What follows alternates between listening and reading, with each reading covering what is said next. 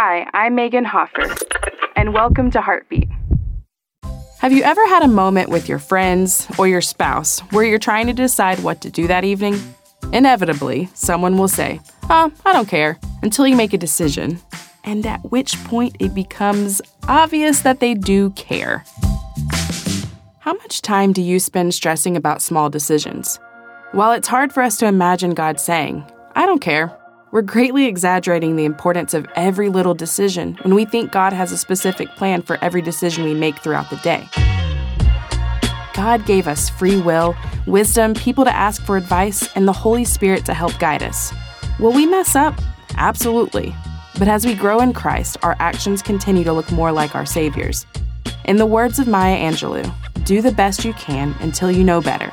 So don't sweat the small stuff. Heartbeat is brought to you by the Salvation Army.